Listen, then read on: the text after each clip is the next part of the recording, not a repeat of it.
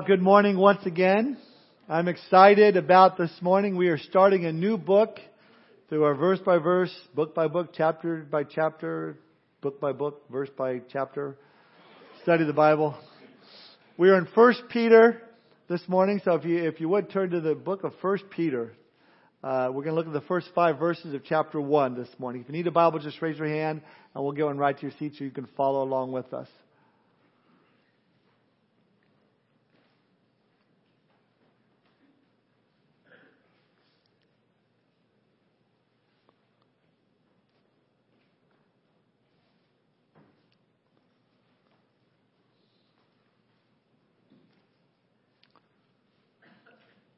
Right before 2 Peter.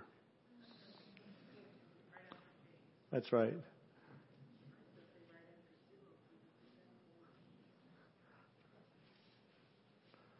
All right. Peter is writing, and we begin in verse 1, and Peter writes, Peter, an apostle of Jesus Christ, to the pilgrims of the dispersion in Pontus, Galatia, Cappadocia, Asia, and Bithynia, elect according to the foreknowledge of God the Father, and sanctification of the Spirit, for obedience and sprinkling of the blood of Jesus Christ, grace to you and peace be multiplied. Blessed be the God and Father of our Lord Jesus Christ, who according to His abundant mercy has begotten us again to a living hope through the resurrection of Jesus Christ from the dead, to an inheritance incorruptible and undefiled and that does not fade away, reserved in heaven for you, who are kept by the power of God through faith for salvation, ready to be revealed in the last time. Get the first part of verse 6. In this you greatly rejoice. The title of my study this morning is Where There's Christ, There's Hope. Let's pray. Father, we thank You for this opportunity to gather together this morning, knowing, Lord, that You're here among us, Lord. We sense Your presence through worship. We know that You're ready to speak to our hearts. So, Lord, we pray that You would just give us ears to hear what You have to say to each one of us this morning. We know You have a message for us personally. You have a message for us as a church. And we just want to be available and open to all that You have for us. Lord, we pray also if there's anyone that has joined us that has yet to put their faith and trust in You, they're not born again. Lord, would You especially speak to their heart this morning and they would see their need for You and they would surrender their lives to You today. Thank You for this time, Lord. We give it to You. In Jesus' name we pray. Amen. Story read from several years ago that on the campus of Kansas City State University during football season, the campus bookstore would hang big banners in a window to give just a message of encouragement to their team for the upcoming game. Some of the banners read things like Destroy Navy, Wipe out Washington, Clobber Colorado. But on the week the team was supposed to play the number 1 ranked Nebraska Cornhuskers, the sign read a little differently. It read, Maintain dignity against Nebraska. See, the way they saw it, there was no hope in beating this mighty Nebraska team. Listen, in the same way, we are living in a world with a lot of hopelessness. I mean, to hear that San Juan is going to be without power for 4 to 6 months due to this hurricane, and then you look at all the devastation that it's caused, and it's still the devastation that is there. You know, people are looking around going, this is a hopeless situation. Houston still looks hopeless. We hear of the threat from North Korea and now Venezuela, and we think, is there any hope? It's for that reason that the Apostle Peter reminds all of us that as believers we are to be a people of hope. Now, I know you've heard me say this before. We don't know what the future holds, but we know who holds the future. And I've used that to encourage us, especially those who may be going through difficult times. But it reminds us that all of our experiences are intimately known to our Heavenly Father, and He has a plan and a purpose for all things that occur in our lives, so we may not know that. Now, that sounds good until you read the opening verses of 1 Peter, because Peter tells us that you do know what your future holds, and that Jesus not only holds your future, but He will also hold on to you until you get there. See, Peter's writing to all believers throughout time to say, while there is life, there is hope. Where there is Christ, there is hope. Now, I'm excited about going through 1 and 2 Peter because it's all about hope. Hope through trials, hope through persecution, Hope through difficult family relationships. Hope because the Lord knows how to deliver the godly out of temptations. Yes, Peter is going to cover what awaits those who don't know Christ and the judgment that will follow. But to those of us who do, God has given us a living hope, and we're going to look at that this morning. Now, if you're taking notes, we're going to see within these first 5 verses 4 things. We're going to look at number 1, the person. Number 2, the people. Number 3, the prayer. Number 4, the praise. Number 1, we see the person. Well, who is it? Well, it's Peter. Look at verse 1. Peter, an apostle of Jesus Christ. Now, when you think of Peter, I think there's a lot of misconceptions about him. For most people, Peter's just simply the brunt of bad jokes. All the lame jokes about 2 guys who died and went to heaven, and who's there? Peter's by the pearly gates and telling them this or telling them that. I don't know about you, but when I get to heaven, I mean, not that I wouldn't like to meet Peter one day, but I'm going to be pretty disappointed if it's Peter standing there and not my Lord. But what do we know about Peter? Well, we know that Peter, by tradition, was a big man. There was a time after Jesus had risen from the dead that Jesus was on the shore, and he's calling out to the apostles there in the boat, out in the water, who were fishing, and said, "Cast your net on the right side of the boat." And it was Peter who then recognized that it was his Lord, and he jumped into the water and swam all the way to the shore, some 200 cubits, the Bible says, or 100 yards. It's the length of a football field. Well, then the Lord turns to him after swimming this 100 yards in and says to Peter in John 21:10, "Bring some of the fish which you have that you just caught." Then we read this. "Then Simon Peter went up and dragged the net to the land, full of large fish, 153. And although there were so many, the net was not broken." Now think about this. If a fish, maybe you got a 2-pound fish. Peter dragged some 300 pounds to the shore after swimming 100 yards to the shore. Now it says that it's large fish there, so they're probably more than 2 pounds each. So we picture this big, strong, burly fisherman. But what's funny about Peter is that he uses the word precious some 6 times in this letter. Big old fisherman saying, "That's precious." I mean, you go, wow. But it just shows the impact that Christ had upon his life. Here was a man who failed miserably, yet was fully forgiven, fully restored to the point where he would pen this letter to bring us encouragement and to bring us hope. I mean, if anyone could teach on the subject of hope, it would be Peter. And think about when he stepped out onto the water, when Jesus was standing on the water, and then Jesus bid him to come, and he actually got out of the boat. Out of all the other disciples, they stayed in the boat, but Peter got out. And he started walking on water until he got his eyes off of Jesus and onto circumstances around him. And then all of a sudden, bloop, bloop, bloop, there he goes down. And Jesus reaches out and pulls Peter up, gives him hope. This is the same Peter who boldly declared, "I will never deny you," then denied the Lord 3 times as he took his eyes off of the Lord and onto his circumstances around him, warming himself by the enemy's fire. That same Peter, after weeping bitterly over his failure, seeing the Lord crucified, and in his deepest despair lost all hope, but was then given the message of hope when he was told to tell Peter and the other disciples that Jesus was alive. I mean, Peter had hope again. And Peter then Jesus gave Peter one more time hope when he came to Peter and restored him his hope and commissioned him to feed my sheep. And that's what Peter is doing here. He's feeding the Lord's sheep. He's teaching us that. So it's just amazing to see the changes taking place in Peter's life from this letter, showing us that there's hope for all of us. Now, we also know that Peter was married, which is encouraging for us when he talks about the marriage relationship in chapter 3 and the roles of the husband and the whole roles of the wife, because he knows what it's like. He's been there. He could talk about it. So he was married, had a wife, had a mother-in-law who lived with him according to Mark chapter 1. Now his wife is mentioned not only in Mark chapter 1 but also in 1 Corinthians chapter 9. So Peter was married, had a mother-in-law. Now if you're making Peter out to be the first pope, well then you got some interesting facts that you have to deal with. The first pope was married and had a mother-in-law.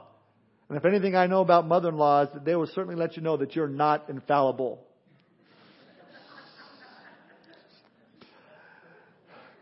But notice here that Peter describes himself in verse 1 as an apostle of Jesus Christ. Now before Peter was an apostle, he was a disciple.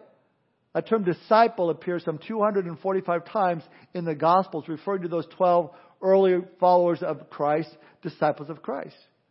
And so do you know what a disciple is? A disciple technically is a student, a pupil, a learner, somebody who has a mentor or a teacher. But Jesus' disciples became apostles. I read of a story of a children's Sunday school class that was asked what an epistle is, to which one little boy responded, an epistle is the wife of an apostle. Actually, the Bible uses the term apostle in two different ways. Most frequently in a very strict sense of the word, a narrow sense of the word, referring to the original 12 who followed Jesus. They were the first generation, handpicked followers, personally commissioned by Jesus to go out. It was those 12 that had the miraculous powers, the signs and the wonders. Paul the Apostle would say in 2 Corinthians 12, I'm an apostle because I work the works, or the sign of an apostle. It was those apostles, those associated with apostles who wrote the New Testament. That's why Paul says in Ephesians chapter 2, the church is built on the foundation of the apostles and the prophets. So in a very strict sense of the word, there are no more apostles. But in the broad sense of the term apostles, the word apostle means sent out ones. So you begin as a disciple or learner, then you get sent out. See, that should be a natural progression in the life of a Christian, of a believer. You get converted, you get discipled, and you get sent out.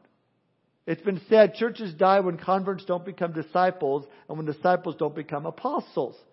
That's when churches die, when they die spiritually. 3 levels are important. Number 1, are you converted? Has there been a genuine repentance in your heart, a surrender of your life to Christ?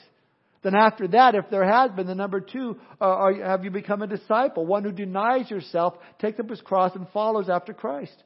And number 3, are you discovering your sphere of influence where you're going out, you're the sent out one to represent Christ and share with those folks the love of Jesus Christ? 3 stages, very important in our growth with Christ. That was Peter, the apostle, an apostle of Jesus Christ. He's also been called an ignorant fisherman, but no man who had spent 3 years in the school of Jesus could be called ignorant. The epistle of Peter confirms this. I mean, Peter deals with the doctrine of election, foreknowledge, sanctification, obedience, the blood of Christ, the Trinity, the grace of God, salvation, revelation, glory, faith, and hope, all within these first 5 verses. That's amazing. How does he do that? Through the Spirit of God that worked that change in Peter's life. Same way that God works in our lives. Through the Spirit of God teaching us through the Word of God to walk with our God.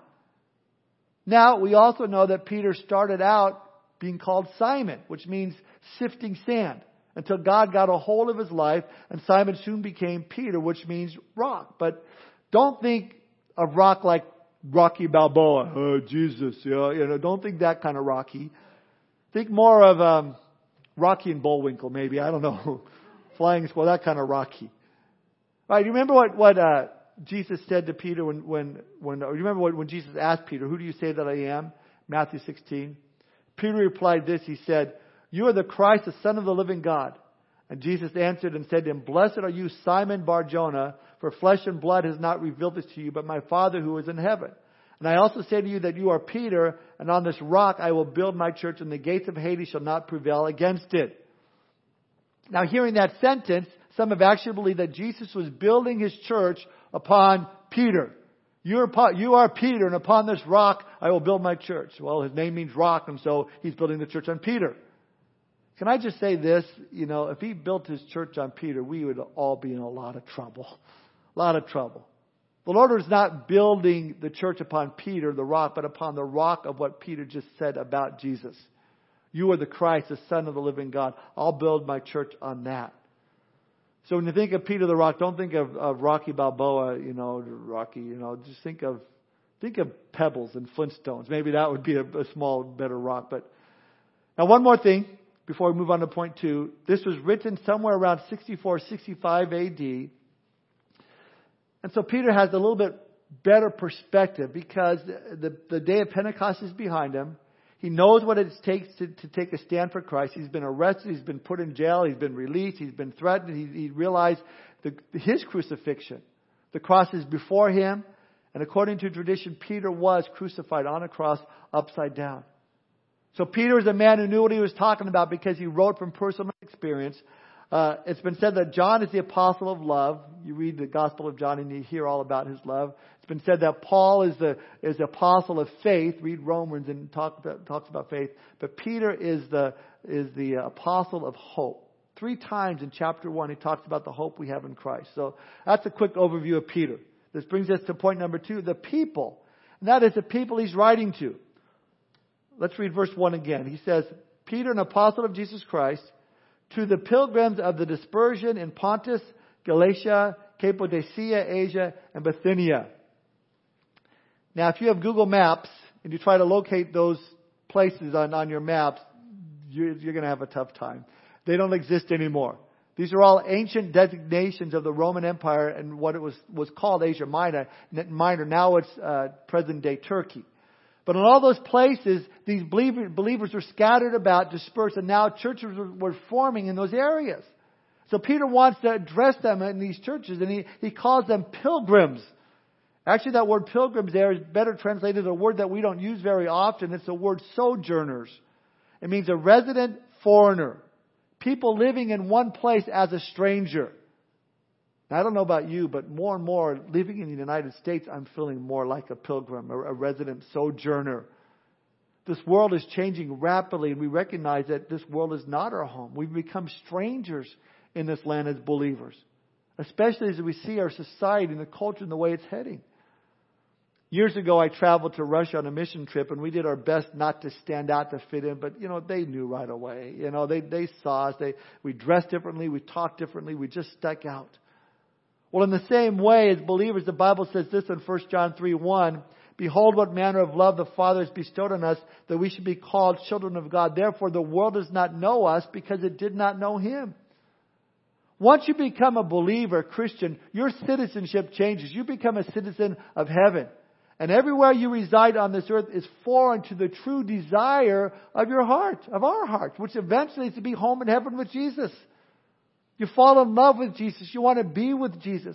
And because we as Christians are strangers in this world, we're going to be considered strange in the eyes of those living in this world. We have standards. We have values that are different from those in the world. Now, hopefully we're not strange just because we're doing strange things, but we're strange because the world is so abnormal. Hopefully we're strange because the world looks at us as weird and different because of our stand for righteousness. Because the world looks at us strange because we speak out against sin. And their response is, oh, come on. You're outdated. You're just, you're a Jesus freak, a holy roller. I remember being called that years ago. You're a holy roller. What does that even mean? Listen, that should not surprise us. I would be more concerned if in your life non-believers don't see you as being a little strange or different. So Peter's writing to the pilgrims of the dispersion. That word dispersion means scattered. Describes that we as believers are dispersed, scattered all over the world. Resident foreigners looking for and waiting for our promised land, heaven. He goes on. It's written to, in verse 2, the elect according to the foreknowledge of the God the Father and sanctification of the Spirit for obedience and sprinkling of the blood of Jesus Christ. That's a mouthful. A non-believer would read that and go, what on earth is that talking about? We as believers go, what is this talking about? But here, let's break it apart. Peter calls the people elect and then describes how they were elected and for what purpose. It's called the doctrine of election. It's a doctrine that Christians have argued about and divided over for centuries. And there's no end in sight in that disagreement. But I'll tell you what I believe in a moment about that. But first, I need to point out something here about this text here. According to W. Grudem's commentary on 1 Peter, that word translated elect, or maybe chosen in your Bible at the beginning of what is verse 2 here in our English Bible, is actually found in verse 1 of the Greek text. It's there as an adjective modifying the word sojourners. So according to the Greek language, Peter's simply saying this letter is written to the elect sojourners. In other words, the chosen pilgrims. Then Peter says these chosen sojourners, these elect pilgrims in verse 2 are according to the foreknowledge of God the Father. In other words, this was not about salvation as much as it is about God's direction and sovereignty and God's timetable for these believers at this time in history. God had chosen these believers at that specific time to be a part of what was going on at that time. He chose them to live at that time in history where persecution against Christians would be strong and getting stronger, which is another reason why, under the inspiration of the Holy Spirit, Peter wrote this letter, to give them hope, because things were going to get worse. In the same way, we could say that we are elect sojourners according to the foreknowledge of God the Father to live for Christ during this time in which we're living in. God has given us gifts and abilities and hopes and understanding of His Word to live and make a difference in this world today. And He knows what lies ahead for us in our future, and He's preparing for us to be used by Him, because our future may get a lot worse. Now, because, again, we see these words elect and foreknowledge, let's talk about that for a moment. It's unfortunate that there's been certain teachings about election and about God's foreknowledge that have been taught in ways that the Bible never intended it to be. For example, there are Christians that are being told that God's election of individuals is according to the foreknowledge. And that must mean that some people are predestined to be saved, while others are predestined to be damned to hell. Not true. Not true. The Bible never teaches that. God never sends anyone to hell. People send themselves there by rejecting God's free offer of salvation. So what do I believe about divine election? I believe God chose you for salvation from before the foundation of the world. And every human being has a free will to receive or reject His offer of salvation in Jesus Christ. You're chosen and you're free. The Bible simultaneously teaches both. So how do you know if you're chosen or not? Give your life to Jesus Christ, you're chosen. End of story. Now Peter goes on with another statement that's worthy of looking closer at as well. He says in verse 2, again, you're elect according to the foreknowledge of God the Father. Then he says this, in sanctification of the Spirit. That means it's a daily, ongoing work that God does through His Holy Spirit in our lives to sanctify us, to give us ever-increasing victory over sin. It was John Newton, former slave trader and author of the great hymn, Amazing Grace, who said this, I'm not what I might be. I'm not what I ought to be. I'm not what I wish to be.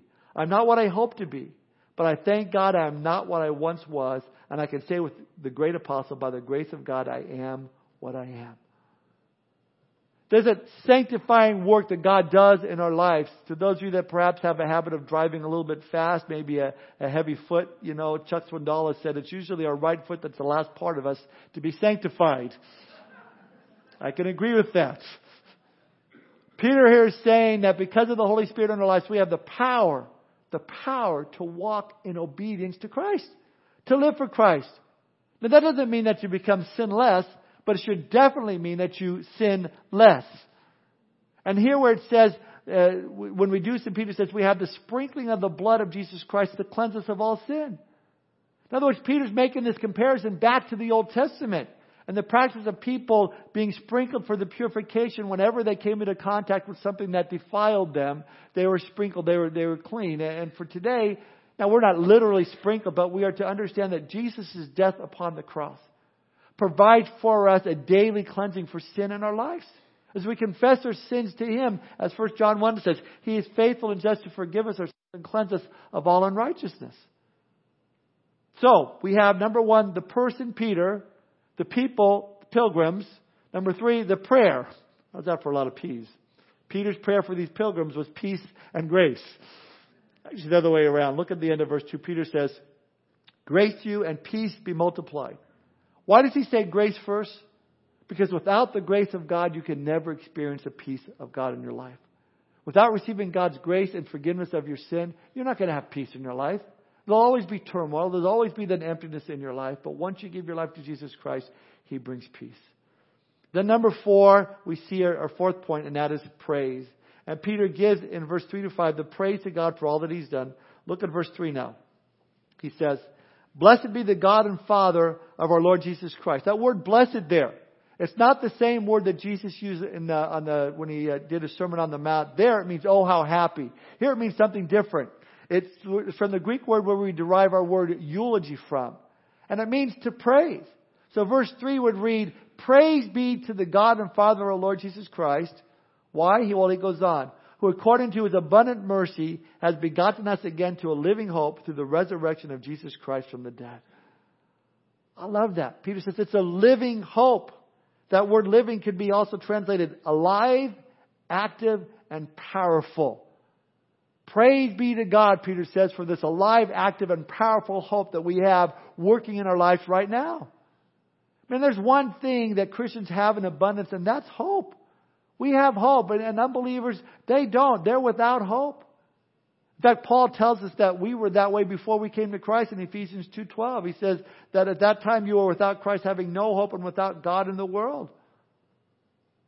I've got to tell you something. It's something that the world desperately needs right now is hope. And they ought to be able to see the hope that we have in our daily lives, the way that we live. 3 reasons they ought to see the hope in our lives. Number 1, because of His abundant mercy, he says here. Peter says, praise be to God the Father of our Lord Jesus Christ for His abundant mercy. Do you have any idea how much mercy God has shown in our lives? Mercy is not getting what we deserve. We all deserve death. We deserve hell. We deserve eternity separated from God because of our sin. We deserve judgment. But because of His abundant mercy, none of that we deserve, we don't get. In fact, this mercy in Hebrew means loving kindness. People should be able to see the hope that we have because of God's loving kindness being poured out in our lives, showing us His mercy. Number 2, people should be able to see the hope that we have because we've been born again. Peter says it's according to His abundant mercy. He says He has begotten us again to a living hope. Some modern translations render verse 3, according to His abundant mercy, we have been born again to a living hope. That term born again, we hear a lot nowadays. It's almost become cliche. You know, you have maybe a baseball player, he's got in a slump and is hitting, and all of a sudden it's skyrocketing. He's doing great. Well, he's been born again. It's a new player.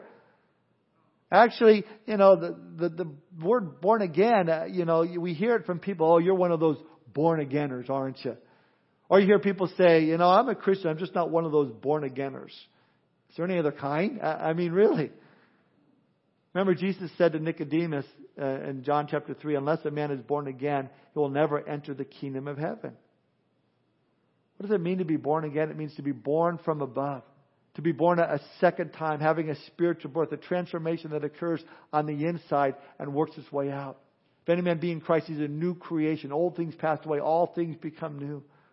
So here Peter is using that term begotten here, transformed from the inside out. In other words, people around us should see the hope that we have because we've been transformed. We've been changed from the inside out. And finally, number 3, they should see the hope that we have because Jesus rose from the dead. Again, look at verse 3. According to His abundant mercy has begotten us again to a living hope through the resurrection of Jesus Christ from the dead. They should see the hope that we have because we know that Christ is indeed alive. And because we know that Christ is alive, one day He's going to raise us up as well. We have hope because we have the promise of eternal life. You know, when Jesus walked this earth, I mean, He had said such great things to inspire hope in our lives. He said that the Father sent Him to save the lost. He said that He was the water of life, and if you would just drink the water that He gives, you'd never thirst again. Jesus said that He was the way, the truth, and the life, and no man comes to the Father except through Him. He said He was the resurrection and the life, that whosoever lived and believed in Him would never die. All these statements inspires hope. But how could those statements inspire hope if Jesus didn't rise from the dead? They couldn't. That's why the resurrection brought a living hope, because our Savior lives. When Jesus rose from the dead, it confirmed those things. Yes, He can redeem lost man. Yes, man can come to the Father. Yes, man can be satisfied and never thirst again. Man can have eternal life. We have hope because Jesus rose from the dead. So too, our bodies are going to resurrect as well. We have hope because we're going to see our loved ones again if they were believers, because Jesus rose from the dead. I love 1 Thessalonians 4:13. Paul writes, "But I do not want you to be ignorant, brethren, concerning those who have fallen asleep, lest you sorrow as others who have no hope. For if we believe that Jesus died and rose again, even so God will bring with Him those who sleep in Jesus." We have that hope. I can't wait to see my mom and dad. I have that hope. I'm going to see my parents in heaven. It's going to be awesome. I mean, amazing. I have that hope. Because why? Because God's Word says so. And because Jesus rose from the dead, so too will He. See, this gives us this alive, active, powerful hope. That's the message that Peter wants to get to us. He wants us to realize that our point of reference for this living hope is the empty tomb of Jesus Christ. That's what motivates us. We have hope because Jesus said He would rise from the dead, and He did. We have hope because Jesus said He's coming back, and He will. We have hope because Jesus said, I'm going to prepare a place for you so that where I am, you can be also. That's why we have a living hope. I read a story from Union Grove, Wisconsin, where there's a home for mentally challenged kids called the Shepherd's Home. And the founder of the home, Bud Wood, says that one of the major maintenance problems at the home are dirty windows. Well, how do the windows get so dirty? Well, Bud says that you can walk through the corridors of that home almost any time of the day and see kids with their hands, noses, and faces pressed to the windows looking to see if Christ might be coming back right then to take them home and make them whole. I love that. When was the last time you glanced at the sky to see if this might not be the long-awaited moment when we finally see Him face to face? This might be the day. How often do we go through an entire day, sometimes even an entire week, not even thinking that today could be the day that we're face to face with our Savior? Listen, if Jesus didn't rise from the dead, then we would have no hope of Him returning for us. In fact, we would not have Christianity. Paul writes this in 1 Corinthians 15:17. He says, and if Christ is not risen, your faith is futile. You're still in your sins. Then also those who have fallen asleep or died, is another word for that, in Christ have perished.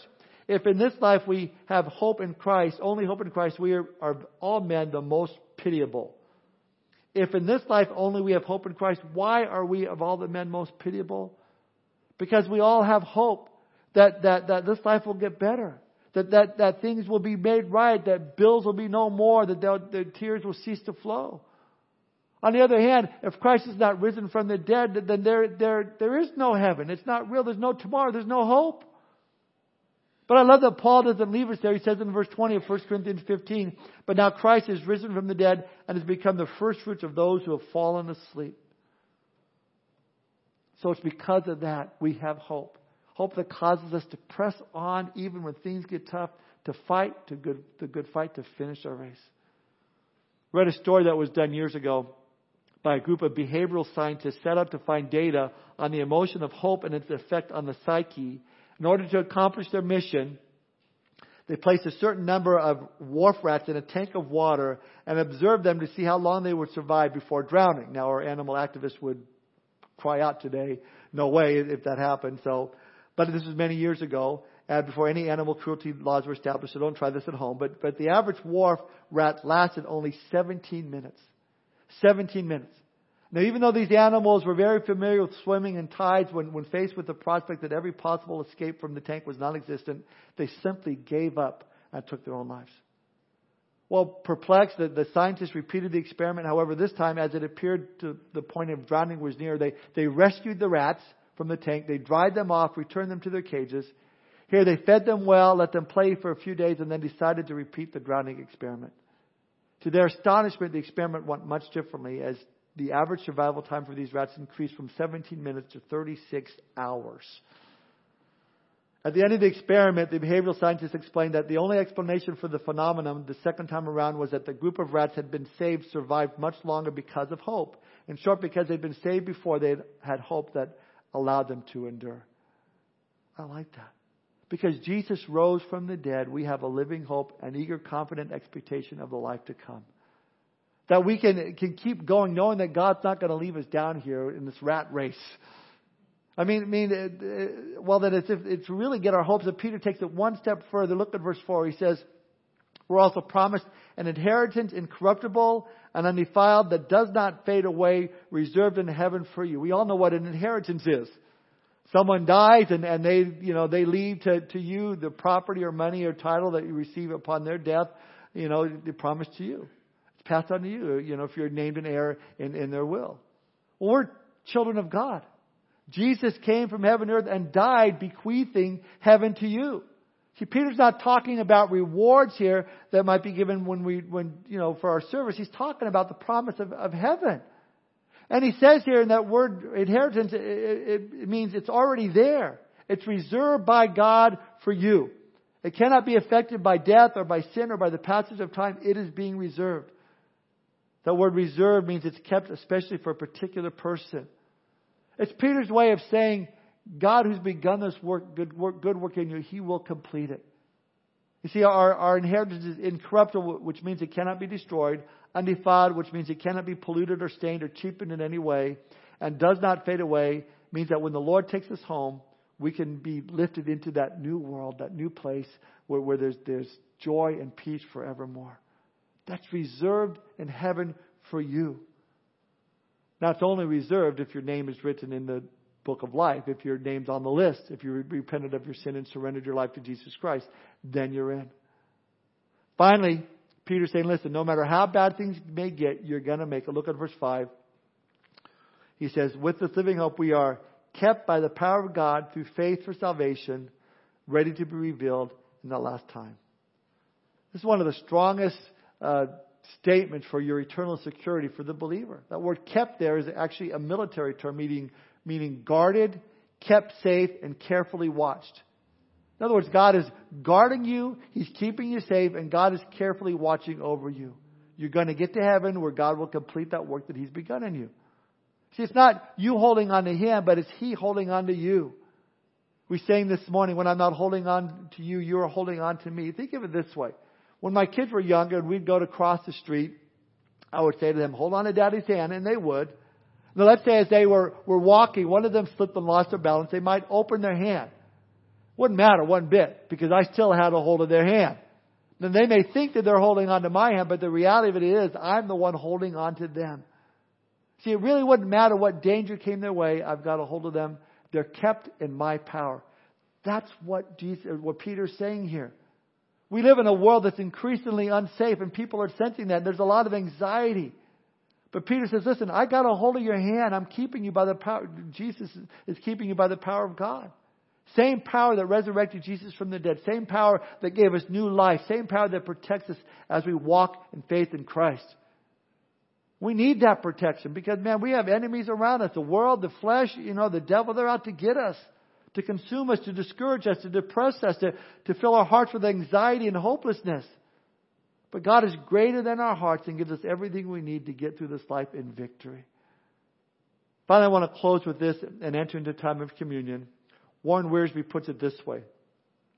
This confident hope gives us the encouragement and enablement we need for daily living. It does not put us in a rocking chair where we complacently await the return of Jesus Christ. Instead, it puts us in the marketplace on a battlefield where we keep on going when the burdens are heavy and the battles are hard. Hope is not a sedative. It's a shot of adrenaline, a blood transfusion. Like an anchor, our hope in Christ stabilizes us in the storms of life. But unlike an anchor, our hope moves us forward. It does not hold us back. So how does God accomplish this in our lives? Through faith. We are kept by the power of God through faith. What this means is, regardless of the situation you're here on earth, if you believe God through faith, you have a living hope. You have a future. A hope you can count on. A hope you can cling to every day. An assurance of salvation.